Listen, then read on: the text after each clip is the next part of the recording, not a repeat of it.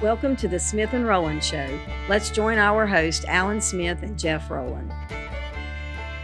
Welcome, ladies and gentlemen, to the Smith and Rowland Unplugged podcast, where we only say things of a serious nature. We refuse all foolish jesting and foolish utterances. So we're attempting to be completely serious on every level.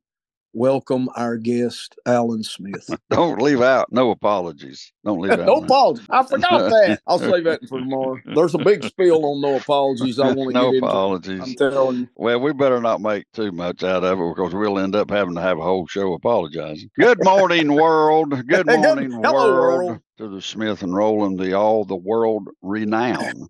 That's exactly right. World renown. Smith and Rowland show. Glad to have you. Yeah. And Jason is not usually with us on these Unplugged, so we can say anything about him that we'd like. That's right. Jason is our sidekick. He's on Smith and Rowland show on Sundays. Yes. And we can talk about him. We can do anything. The only problem, he is our guy that makes all of this work. So we have to withhold a lot of truth about Brother Jason. Yes. And furthermore, Jason Barr is my friend. I just wanted to say that. Oh, poor Jason. Mr. Rowland. Yes, Mr. Merry Smith. Christmas. Would you like me to do my rendition? Please abstain. Please listen, abstain. the fan mail. Oh. You just wouldn't believe the fan mail on my rendition. I would.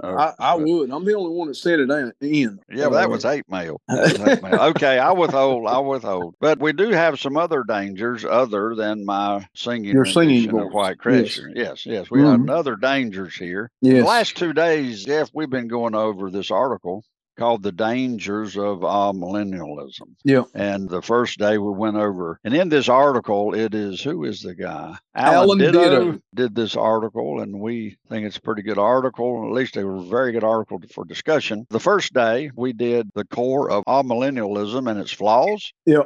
Then we did the broader scriptural context. We hit on that a little bit 3 days ago. And then yesterday. Yesterday, we also did the dangers of amillennialism. That is a really good podcast to actually watch, which was yesterday's podcast. Yeah. And today, we are going to cover the last part of that article, which is the strength of premillennialism. Jeff, when we start using this type of terminology of premillennialism, perhaps you could bring us a little more definition again. You have amillennialism, which we've been talking about, and then you got premillennialism, and then you got pre-tribulation. And a lot of times people get those confused. And I do as well. Yeah, so maybe you could, as we begin this, our little rant this morning, if you will, give us a little definitions of premillennialism. Well, let's just start with the millennium. The millennium is 1,000 years. We see that's Revelation 20 describes the millennium as 1,000. That's what we use the term for, to describe the 1,000-year reign of Christ. So to be premillennial means that you believe the coming of Christ is before the millennium. Yes. And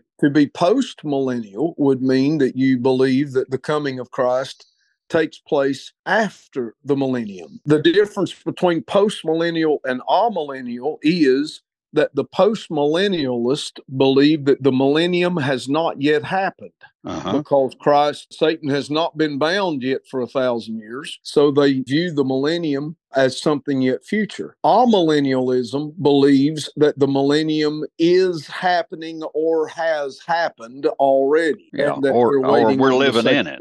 Or we're living in it now. Those are the difference. And to say you're premillennial does not necessarily mean that you are pre-tribulation rapture of the church. You can be premillennial and believe in a mid-trib rapture. You can be premillennial and believe in a post-trib rapture. But those are different. There's a difference there between premillennialism and postmillennialism. And we shouldn't get confused over that, because a postmillennialist believes that that we're going to live through the millennium, just like we are, the 1,000-year reign of Christ, enter into the 1,000-year kingdom age, and then he's going to return at the end of the millennium to enter in the eternal state. All millennialists believes the rapture is going to take place, and then you get to the new heaven, new earth, the eternal state. So there's just a difference there in those interpretations of Scripture.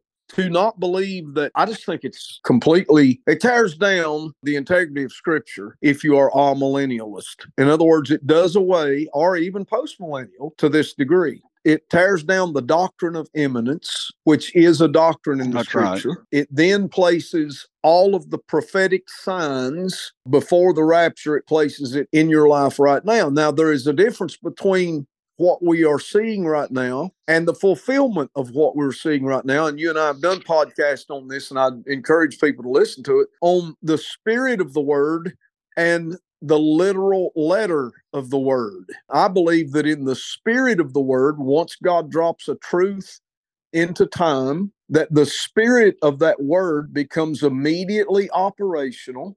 It is immediately active, and it is in place until its time of fulfillment. So that's why I believe we're seeing wars and rumors of wars, famines across the land, earthquakes increasing, all of the signs of Matthew 24 that point to the second coming, not to the rapture, but to the second coming. We are seeing the spirit of that already in operation. The total fulfillment of that, we can pinpoint it to the book of Revelation in the time of Jacob's trouble, the time of great tribulation and tribulation. So I do believe that there is the spirit of the word and the letter of the word, and I stand on the premillennial eschatological view of Scripture. If you're going to get into end times, premillennialism is, in fact, where I stand. I heard something today, Alan, that was quite intriguing. If you're going to tackle eschatology, which is the study of end times, you have to have a grasp of the complete plan of God and the totality of his word. And I heard a preacher say today that that's why a lot of pastors don't engage in eschatology, because you've got to know the whole plan of God. You've got to be settled on the entire plan of God in order to have that doctrine correct and settled in your mind. And it leads you to believe that most people don't have it settled in their mind. In other words, they don't know what they believe as far as end times go. And if you waver in what you believe on end times, normally it's because you're not really settled on what is the doctrine of the gospel of God's grace and the timeline for that and the church age. You're not settled in those areas. So that's one thing, the one reason why that people struggle concerning premillennialism, amillennialism, postmillennialism. Most people are not settled on it. It'd surprise us all to know just how many people even deny, as amillennialists do, they deny a literal kingdom of God. Postmillennialists don't deny a literal kingdom. Premillennialists don't deny a literal kingdom, but amillennialists deny a literal kingdom of God.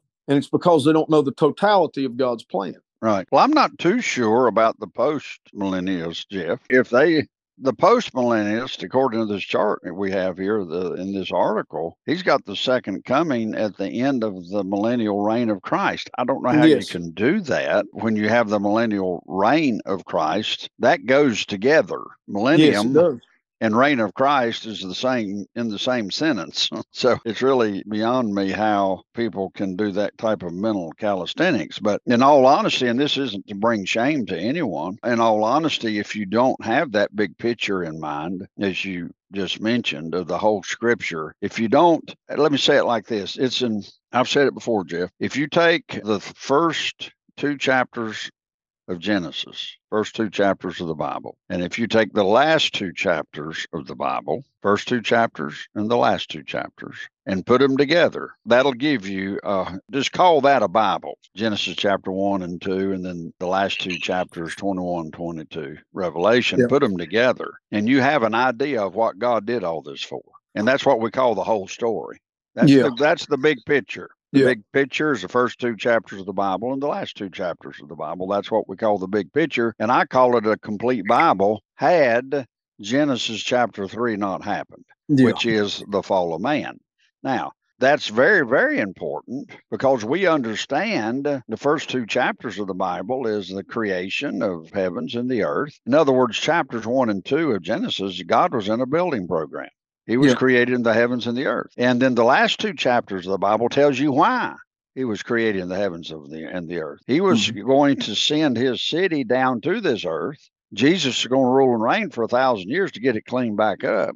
And then his city was going to sit here, and the universes will be ruled and reigned from planet Earth, if you believe the Bible. And so you've got all of this content, though, in between the first two chapters and the last two chapters. You get all of this content. And in between the first two chapters and last two chapters is how much Bible it took to get us after the fall in Genesis 3 to get the earth back up to speed so we could walk into Revelation chapter 21. Yeah. So my point is to say what you're saying. I don't think when you come up with postmillennialism, amillennialism, as you said, I'm echoing what you're saying, I'm trying to, is people don't have an understanding or a grasp of this whole picture. That's right. This whole big story. Let me take a movie, any movie, take Gone with the Wind. It had a beginning and it had an end. And in the beginning, you have the end. At the end, there was a destruction, but it was ready to be rebuilt in the Gone with the Wind. But you had all this story in the middle. And if you don't understand the whole story, if you don't understand the beginning and the end, you don't know why God's doing what he's doing. Yeah, that's right. And when you and I tend to be more dispensational, the truth is we're a Duke's mixture of other, probably some different concepts, but we're basically dispensational and in our Bible interpretation. And when he gives you this whole understanding, then it's out of the big understanding that we're premillennial. You can't, yeah, that's right. You can't just sit down and say this verse, this verse, this verse. Okay, here's why we're premillennial. I mean, we can take those verses, but you've got to see the big picture, the whole, what is God doing here? And that's where we get our understanding from, is the big picture. So when people say, well, why do you believe what you believe? You'd almost have to say, well, I need to give you about a year Bible study to show you how we got our conclusions. Well, I got to tell you, my premillennial view begins in Genesis 3:15. And if there's not proper understanding of Genesis 3:15, then you don't have the total picture of God's redemptive purposes and plan. In Genesis 3:15, you have the seed of Satan and you have the seed of God. That's right. And so at that point, as you follow the scriptures through, God chooses a people in which Jesus would be born from. I seen a ridiculous thing on the news this morning where someone had went to a nativity scene and spray painted that Jesus was a Palestinian. Well, we know that Jesus was a Jew. At his crucifixion, there was a sign hung over him, King of the Jews. He was of Jewish descent. He come from the line of David, and God chose a nation in which to bring the Messiah to the earth. And so from that concept, you have God's plan for a chosen people to bring the Messiah to the earth. And then from that, the Lord instituted a prophetic concept in talking to Peter, saying, upon this rock, I will build my church. And that church was a church that was neither Jew nor Gentile.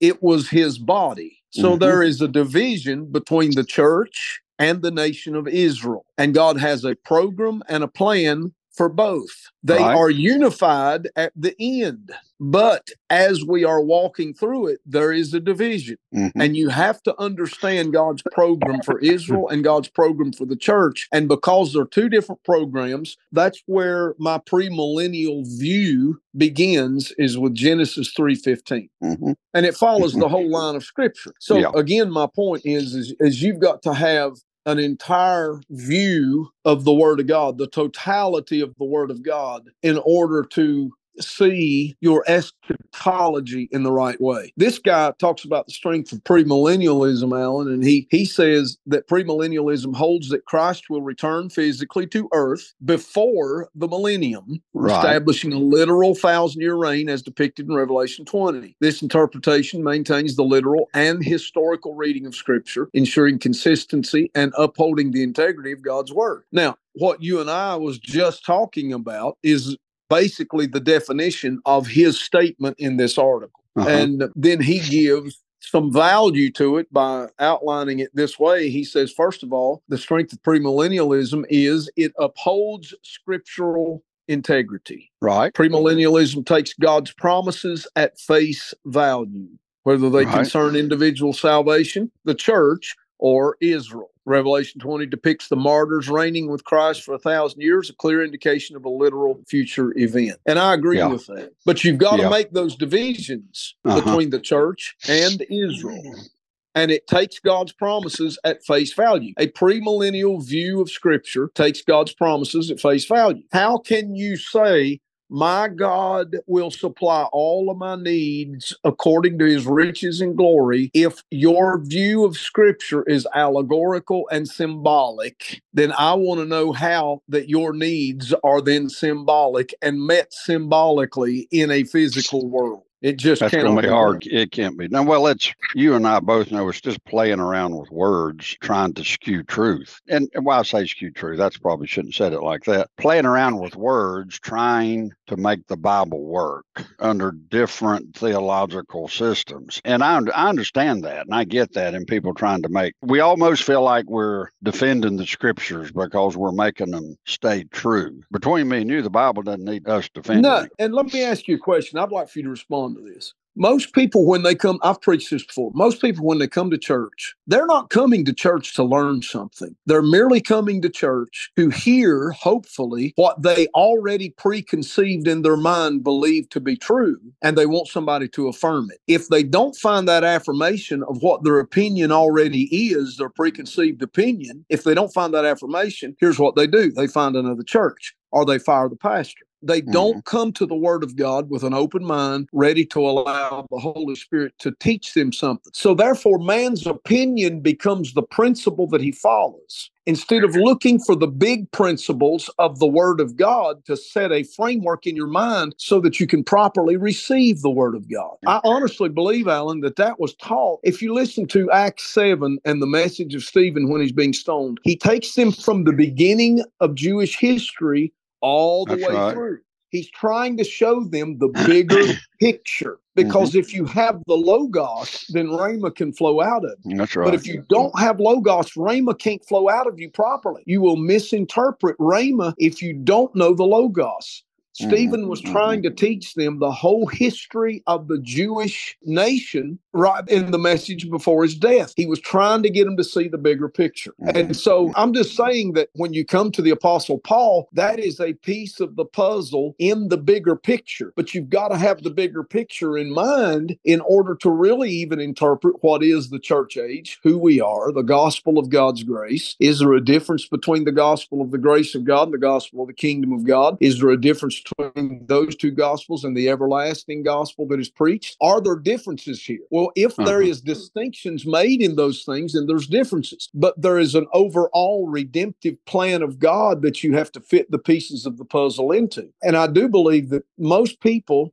and please comment to this, they use their opinion, their preconceived opinion about God, about justice, about wrath, about mercy. They have these preconceived ideas in their mind, and they're looking for affirmation for that. So they take out a passage of Scripture and put it to that opinion, and then they try to make the whole Word of God fit to their opinion instead of forming their opinions out of the whole Word of God.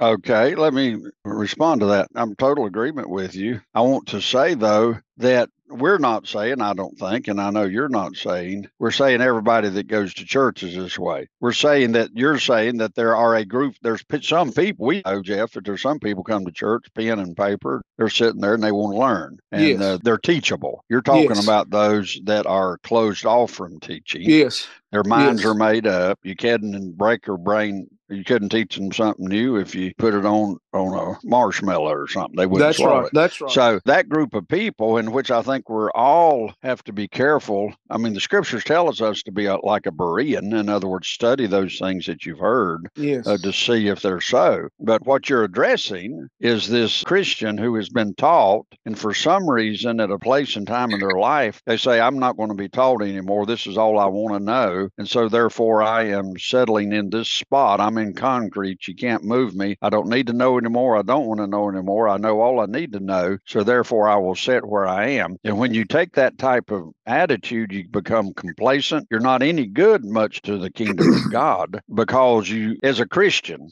we are at a constant place of learning. I'm 71 years old, Jeff, and I'm more hungry now about learning than I've ever been in my entire life. And that is the truth. But I have learned that we need to stay in a place of learning. Yes. So, and that's what makes the relationship with Christ alive. That's what makes it real, because he's constantly teaching us. Jeff, as it goes on into this article here, he goes down and he cites one thing here: upholding scriptural integrity. Then he says, emphasizing the imminency of Christ's return and recognizing the role of Israel. Mm-hmm. I think those three topics that he put here is a type of what we would call rightly dividing. If you don't rightly divide or handle correctly, some translation says, if we're not handling the Word of God correctly, we're going to come up with these different ideas that actually don't make sense. But I'll say you this, Jeff, you've got to allegorize it, or your theology or your eschatology won't work. That's right. If you're forced to, let me put it that way. Yeah. You're forced to allegorize it. Well, for example, in emphasizing the imminency of Christ's return, the doctrine of imminency is important in Scripture. Matthew 24, that he cites, urges us to keep watch because you do not know on what day your Lord will come. Now, here we are. I honestly believe you cannot take that. One verse is violated by amillennialism.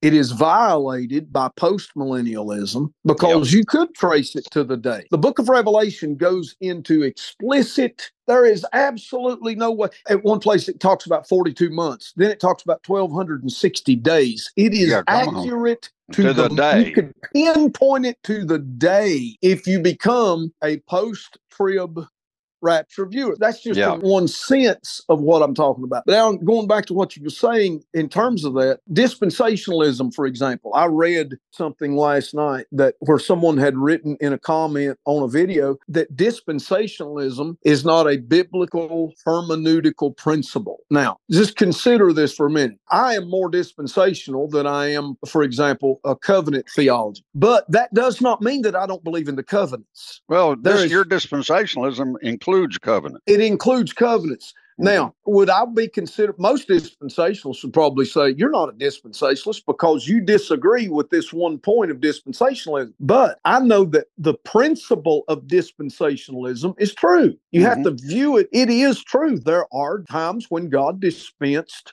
truth.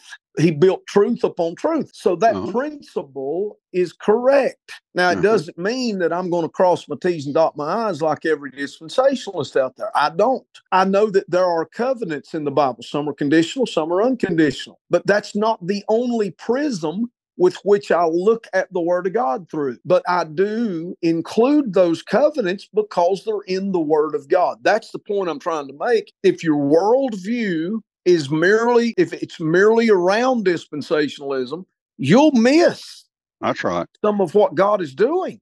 If your worldview, if your biblical view is just around the covenants, you'll miss much of what God is doing. That's the thing that I'm trying to. Now, when he's saying that premillennialism emphasizes the imminency of Christ's return, I agree with that.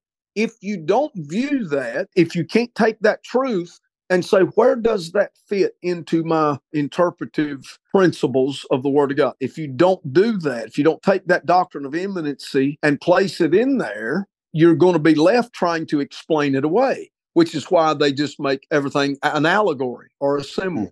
The problem is there is no interpretation behind what you would symbolize and what you don't. So if you make everything an allegory or everything a symbol, then you have to arrive at only one conclusion that we talked about yesterday, which is in the end, everybody's going to be saved, so it don't make any difference. And so that's what I'm saying. When people come to church and they have only one viewpoint of Scripture or only one opinion, then they're trying to validate their opinion. And what happens is they miss much of what God is doing and wants to do even in their own lives. Does that make sense? Yeah, it does to me. So I would say that in keeping with what you came up with one time we were talking, and man, you hit it out of the park. I think it was from the Holy Spirit, that one doesn't include two, but two includes one. Two doesn't include three, but three includes one and two. That's right. In premillennialism, if you can grab a hold of this, premillennialism would include postmillennialism and amillennialism. That's right. That's exactly But the other two doesn't include premillennialism. That's exactly right.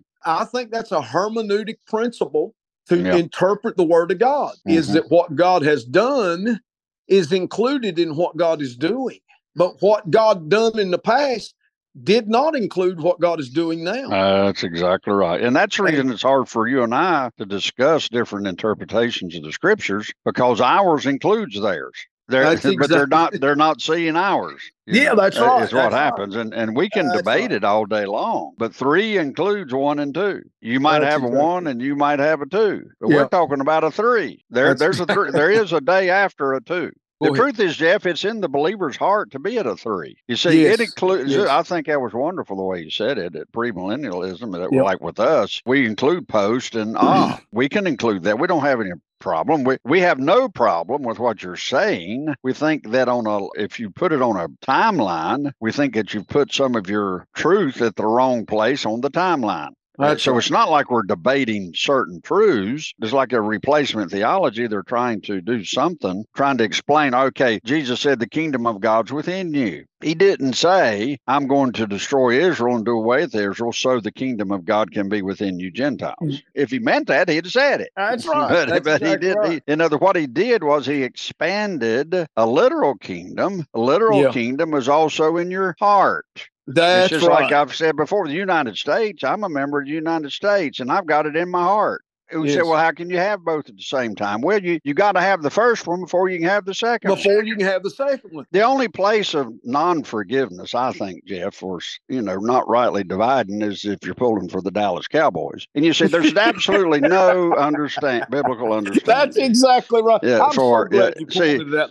That's Brace. I mean, I'm just pulling something out of context. That's got my point. You see what I'm saying? The greatest era of Bible interpretation is being a Cowboys fan. I have to you can tell I had to throw that in there. We're out of time, Roland. Hey, can we pick this up tomorrow? Because we're going to have to. If we can, because I just want to, if I can frame it, and I'm hoping we'll remember this before tomorrow, because Alan, we need to talk about some of the types and shadows of the Old Testament that was in place, the sacrificial systems, all of those things. I go back to, 3 includes 1 and 2. I go back to when God drops the truth into time, it is active at that moment, all the way till its fulfillment. That's right. That's how 3 includes 1 and 2 in my mind. That's right.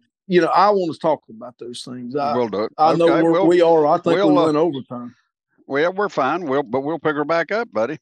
That's what we'll do, because we're getting close to Christmas. And I can't wait to see what you got me. My gift to the world is just me. Oh, my I can't build on that. Mercy, me. Where is the editor? Oh, that needs to hit the floor. All right, Roland. God bless Avery's little heart. Merry Christmas. And remember something. One thing. Remember, we need to be in prayer for Jason, because he is Scrooge, Yes, that's right. His humbug attitude is starting to get on my last nerve. I drove by his house the other day, and he's got some donkeys out there, and they were all green. Yeah, no, Grinching the whole thing. So don't forget him in your prayers. That's right. I'll be lifting him up. Yeah. All right. I'll see you. Say bye. Bye. Thank you for joining today's Smith and Rowland Show.